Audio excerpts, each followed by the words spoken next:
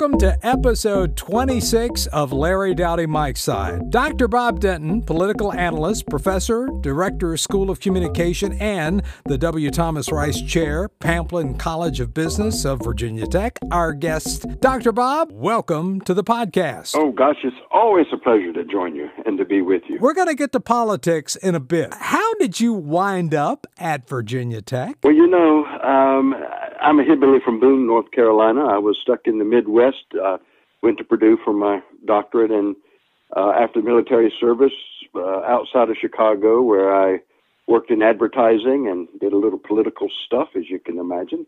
As part of the agency, I took a $30,000 loan out of the house and started an ad agency in Rockville, Illinois. But I wanted to get back closer to this area, and I've continued, return closer to home, and I love the mountains. I'm a hillbilly through and through. And there I was in 1988. There was an opening to be head of the Department of Communication. And I was 34 years old. I thought, well, okay, let me just go and see. They're not brave enough to hire me at 34 years old and the head of a department. Well, they were silly enough. And so it provided an opportunity. And by pedigree, I'm a demon deacon and a Boilermaker, but I certainly, by choice, have become a Hokie. Virginia Tech has been fabulous and very good to me. Get calls and headhunters all the time, even still now. It's like, do you people realize how old I am? Virginia Tech has been home, and it's wonderful. But I'm knocking on the door of 70, and it's time for someone else to grab the reins and take it forward. So obviously things have changed a lot. I know when you and I first started talking, we were talking about the Department of Communication at Virginia Tech. Now it's known as the School of Communication. Tell us about that. I mean, do you see media staying where they are today, sometimes opinionated, or will we get back to reporting the story and let the listener or viewer decide? Well, that's, I really think, within the school, of course, we have 5 majors, everything from public relations to advertising to communication studies, which is from a management kind of perspective, multimedia journalism and sports media and analytics and what have you. But I think in terms of journalism itself, frankly, it's in a stage of crisis right now. It's very partisan, just like in polarizing, just like the public is. The model and financing of journalism has become very much an issue in terms of even controlling free speech. And so there's going to take some courts to decide some of those issues. It's going to take, I don't know what, for journalism to go back where it was, where you could afford people to have in-depth, where you can provide information and not have it be conclusions.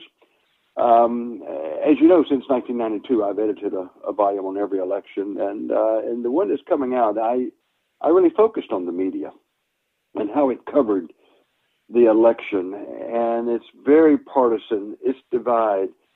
And rather than giving information. So, for example, when we talk about, oh my gosh, voter fraud, voter integrity, they say, well, that's just, the fake lie and all that. Well, wait a minute. What does integrity mean? On a scale of 1 to 10, from no verification to IDs, where are you the most comfortable? I'm up there needing, yes, I want a valid ID.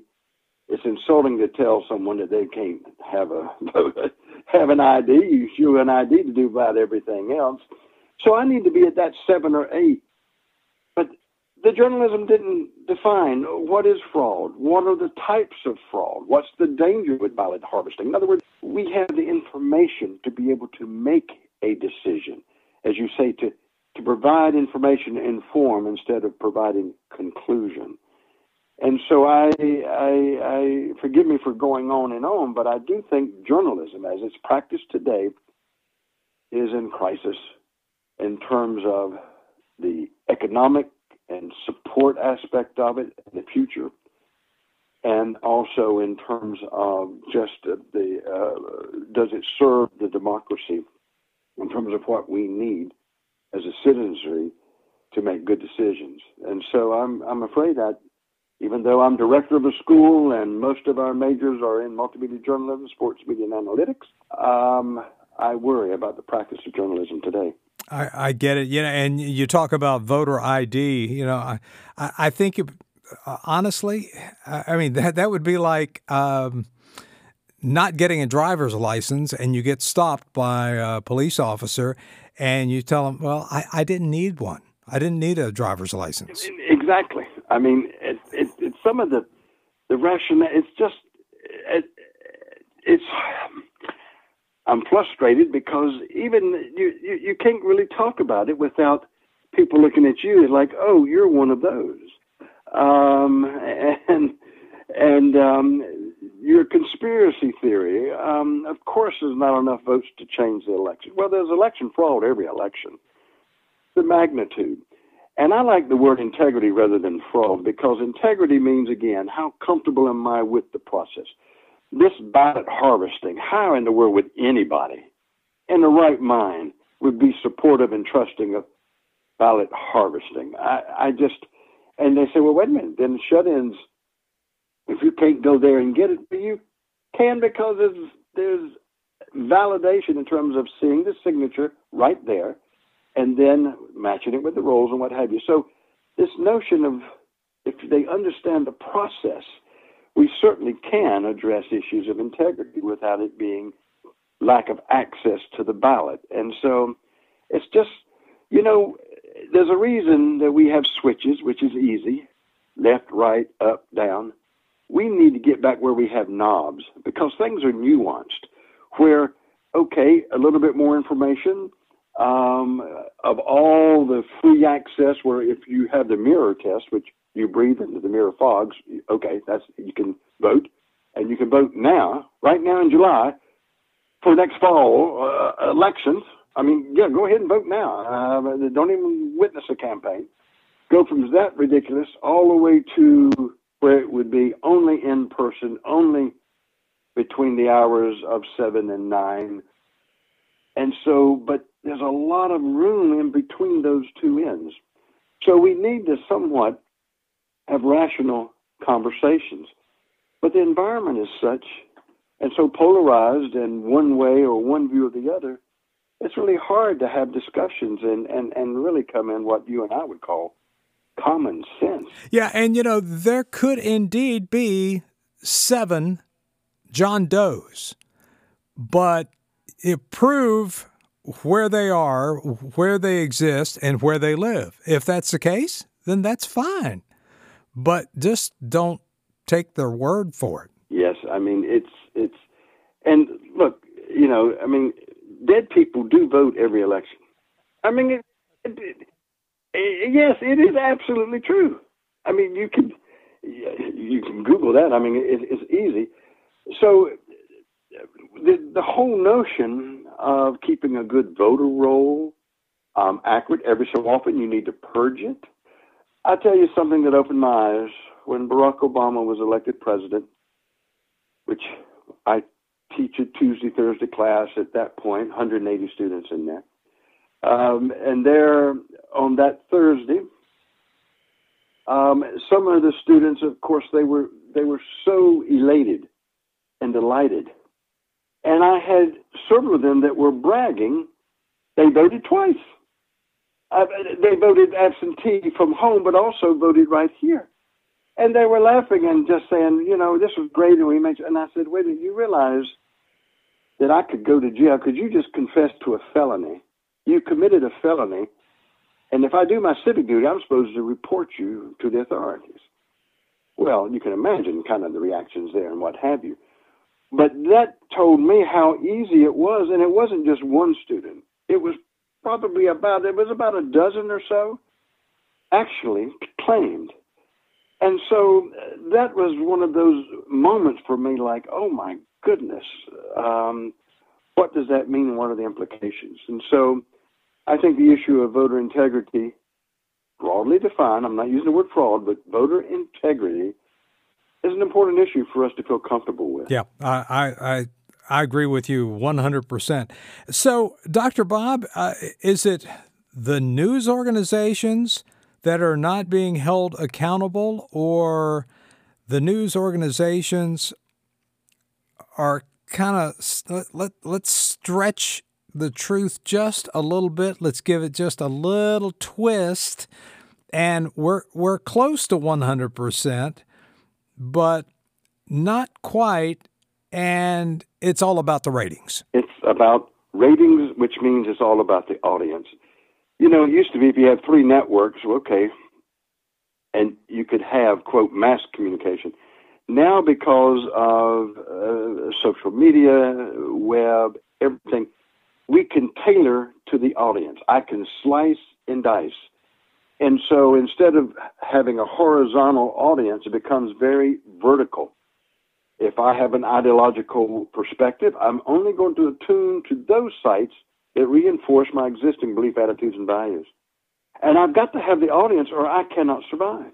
And some cannot survive even if getting so narrow. But whatever it is on that rainbow, in that spectrum, I've got to meet my audience needs.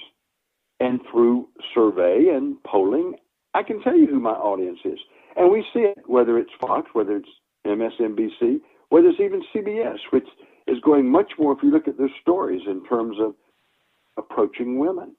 It was sensitized to me when I was at my former station, WSLS, when the new owners came in and they did the big survey, and gosh, thank goodness I tested well. But they did who was watching. Well, it wasn't men, it was the women. So they added more education stuff. They cut sports in half in terms of the time allocation. In other words, it is conscious decision making because we got to keep our audience. And then that puts us in echo chambers where I'm associating with only those of like belief, attitudes, and values. And the tighter the box, I can see beyond. And it gets more narrow and narrow. And that's why the economic situation is driving this polarized, partisan kind of media that we see. And the third thing that is, there's so many of these websites that look like they're news. They're sponsored by public relation firms. So the auto industry hires this public relations firm to come up with free and independent living website. And the articles in there are about not just cars, but about the freedom of open road, spacing, the traveling, the whatever.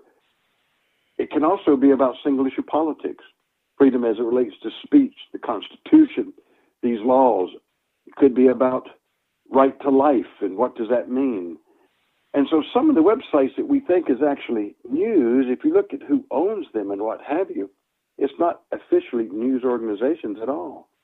It's public relations firms who've established them on part of a client or part of an industry arm. And we don't know, sitting here, the difference of some of those sites you go to. Daily Signal is one that a lot of conservatives perhaps see. And that's not really a journalistic news organization. It's an aggregator, and some of its original content, but it is from a certain perspective. So we really are in a very confusing environment, and I try not to become cynical, but I am very alarmed about the future of our democracy if we don't have access to information that we can trust, and a wide range of it, so that we can think critically and make good decisions as we go forward. Dr. Bob Denton, what do you hear back from professors? I know you mentioned WSLS. John Carlin has done a course or two there at Virginia Tech. Robin Reed, of course, you got Bill Roth on board, and many others. What feedback do you hear from them as far as the students that are coming into their classes? Okay, I'm going to get in trouble. Uh-oh.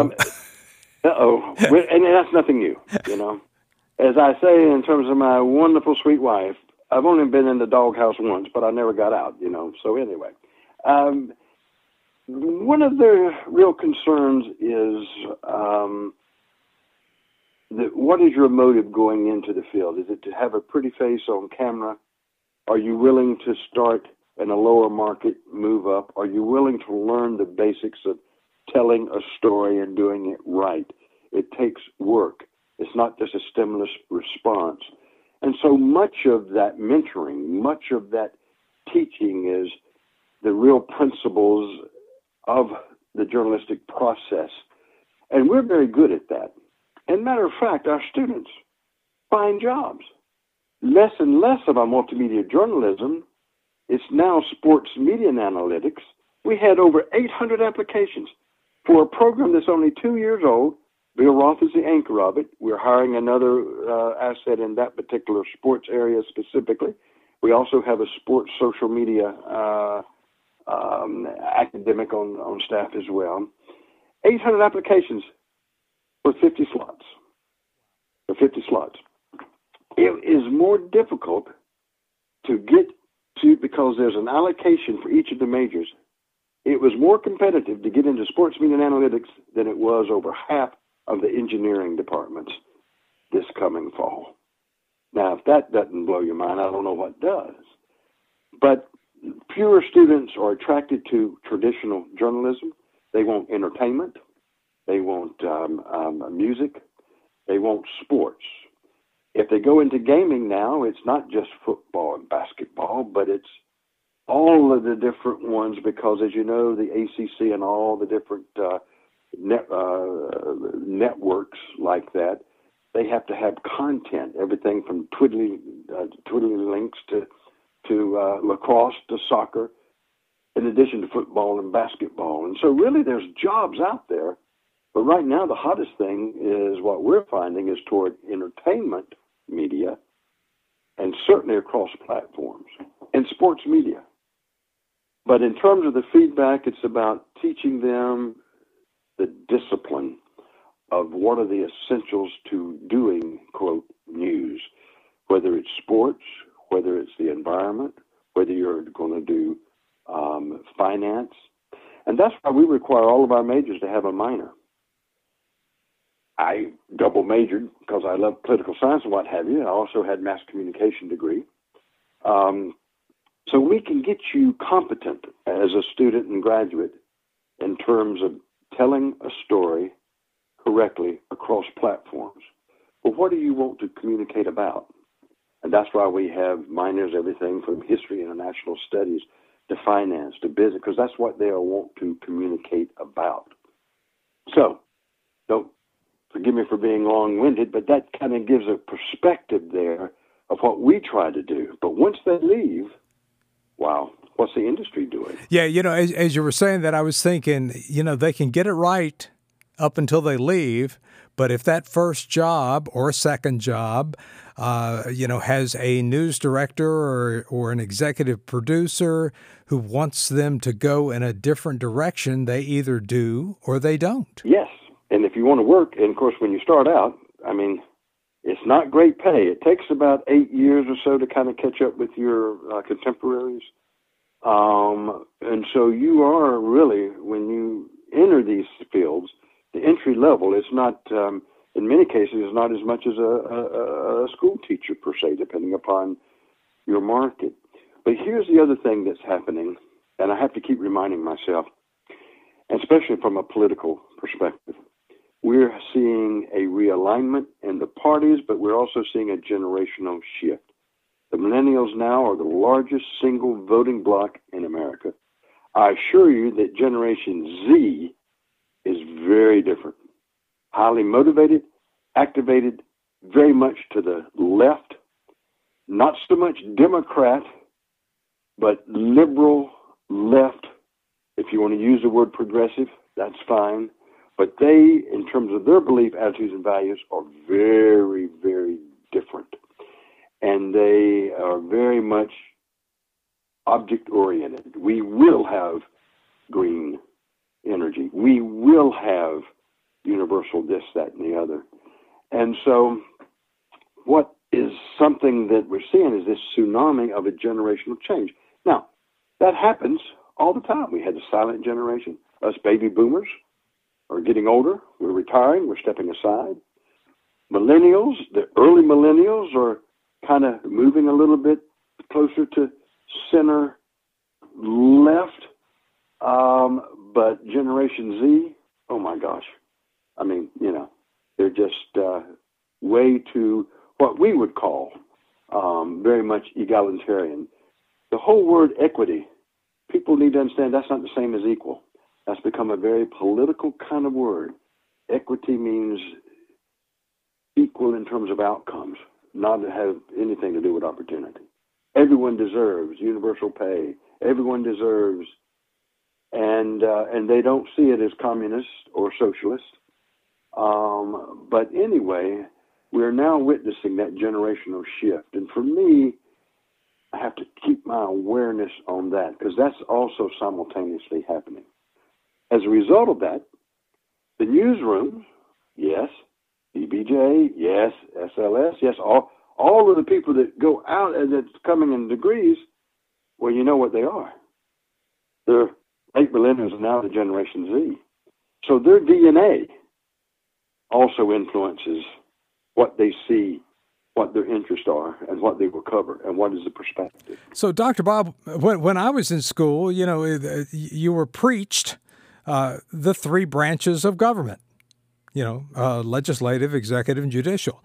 Is that as much a concern for the up-and-coming Generation Z? No, because and I don't want to have too wide of a brush, but even the history is more neutral. In other words, George Washington, well, he was just, quote, a man. He had slaves. Yes, he did a couple of good things, but he's no better, no greater than X or what have you. It's this relativism that you'll see. And the distinction there is the way they will approach the various institutions. But, for how many, a decade or so ago, every late night show did a person in the street and says, name who's the Vice President of the United States. And, 3 out of 7 couldn't tell you. Name one Justice of the Supreme Court. 7 out of 10 couldn't tell one.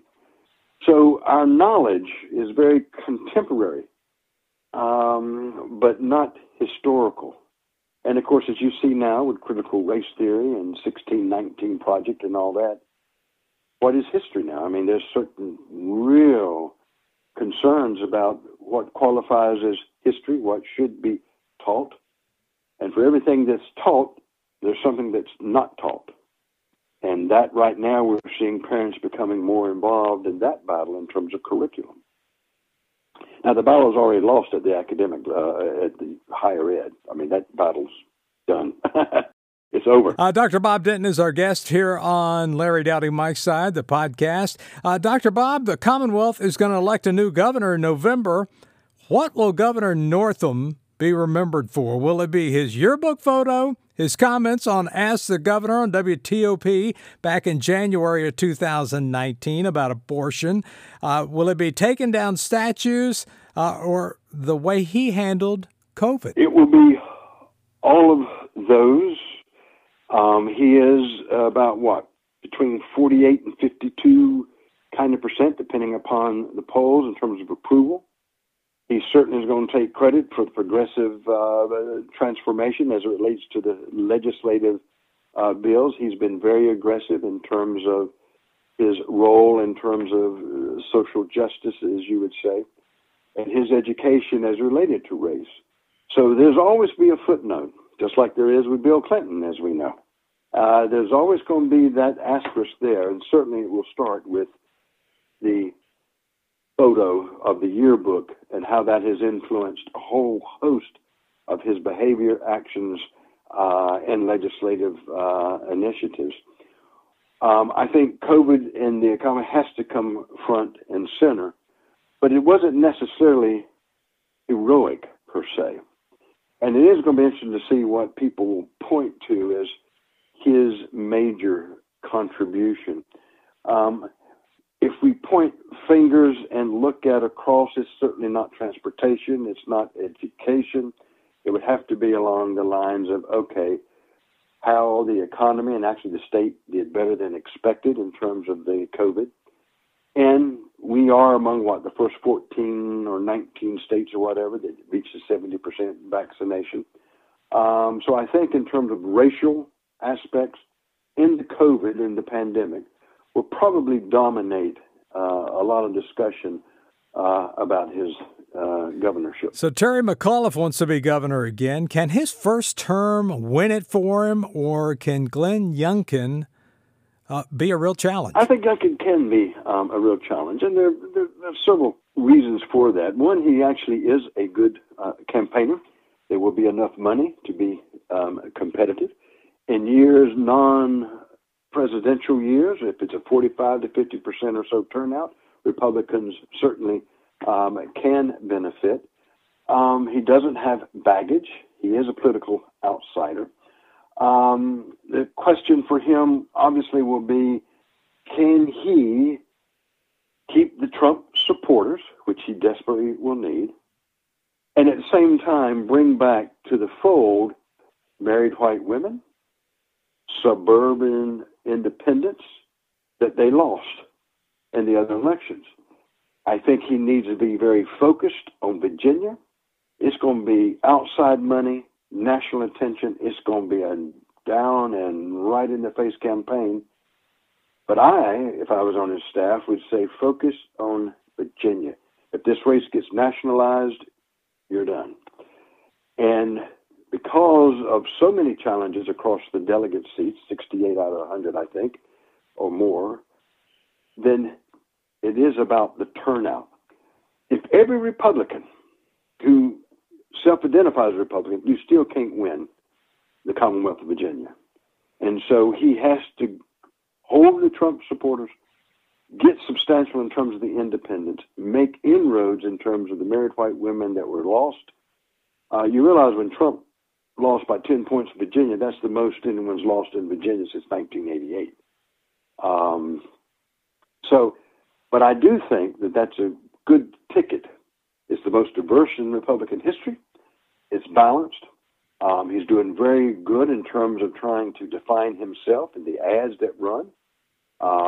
Terry McAuliffe doesn't really need to run the ads right now, but I think Youngkin is very smart. Don't turn the summer over. Don't let McAuliffe define him, because he's going to start calling Glenn Trump, is what McAuliffe. He's going to find him as much to Trump as he possibly can.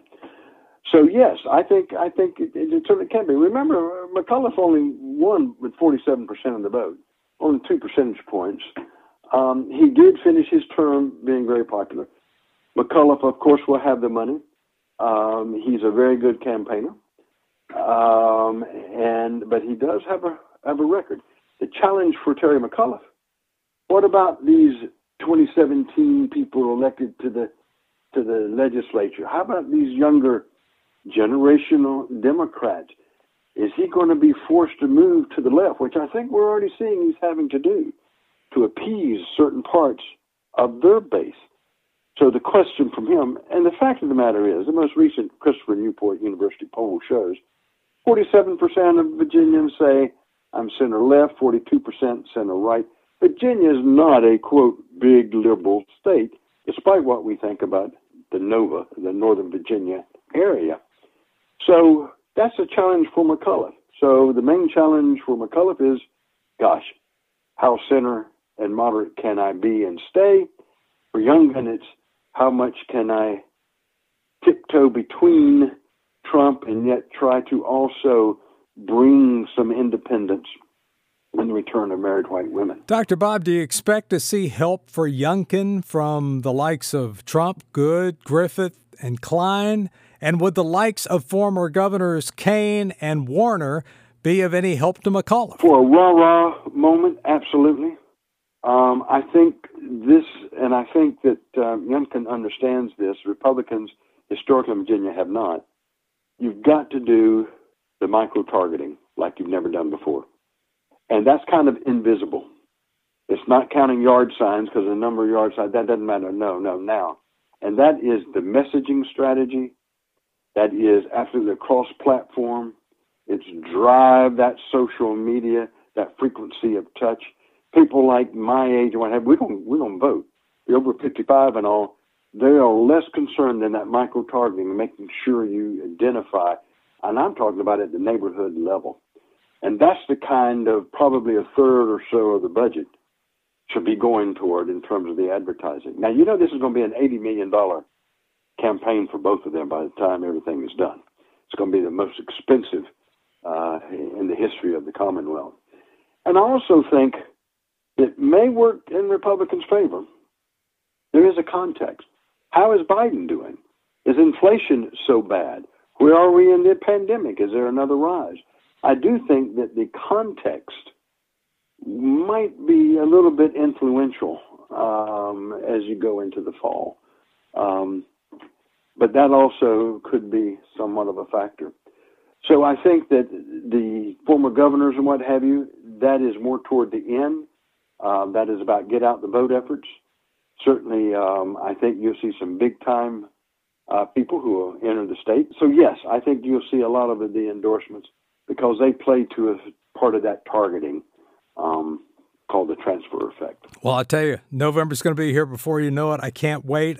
Unfortunately, we're out of time, but always so many questions. Real quickly, when do you expect a book release this year? Well, the edited book, believe it or not, on the campaign is going to be out July 15th. I actually have 3 volumes on this campaign, and the first volume will be released July 15th. But and it's called The 2020 Presidential Election, A Communication Perspective. And so that's, thank you for that little plug. But anyway. Well, and I guess it'll be available in bookstores and anywhere you buy your books. Yes, of course, now mostly it's online. It's Rowman and Littlefield, and of course Amazon and all those places.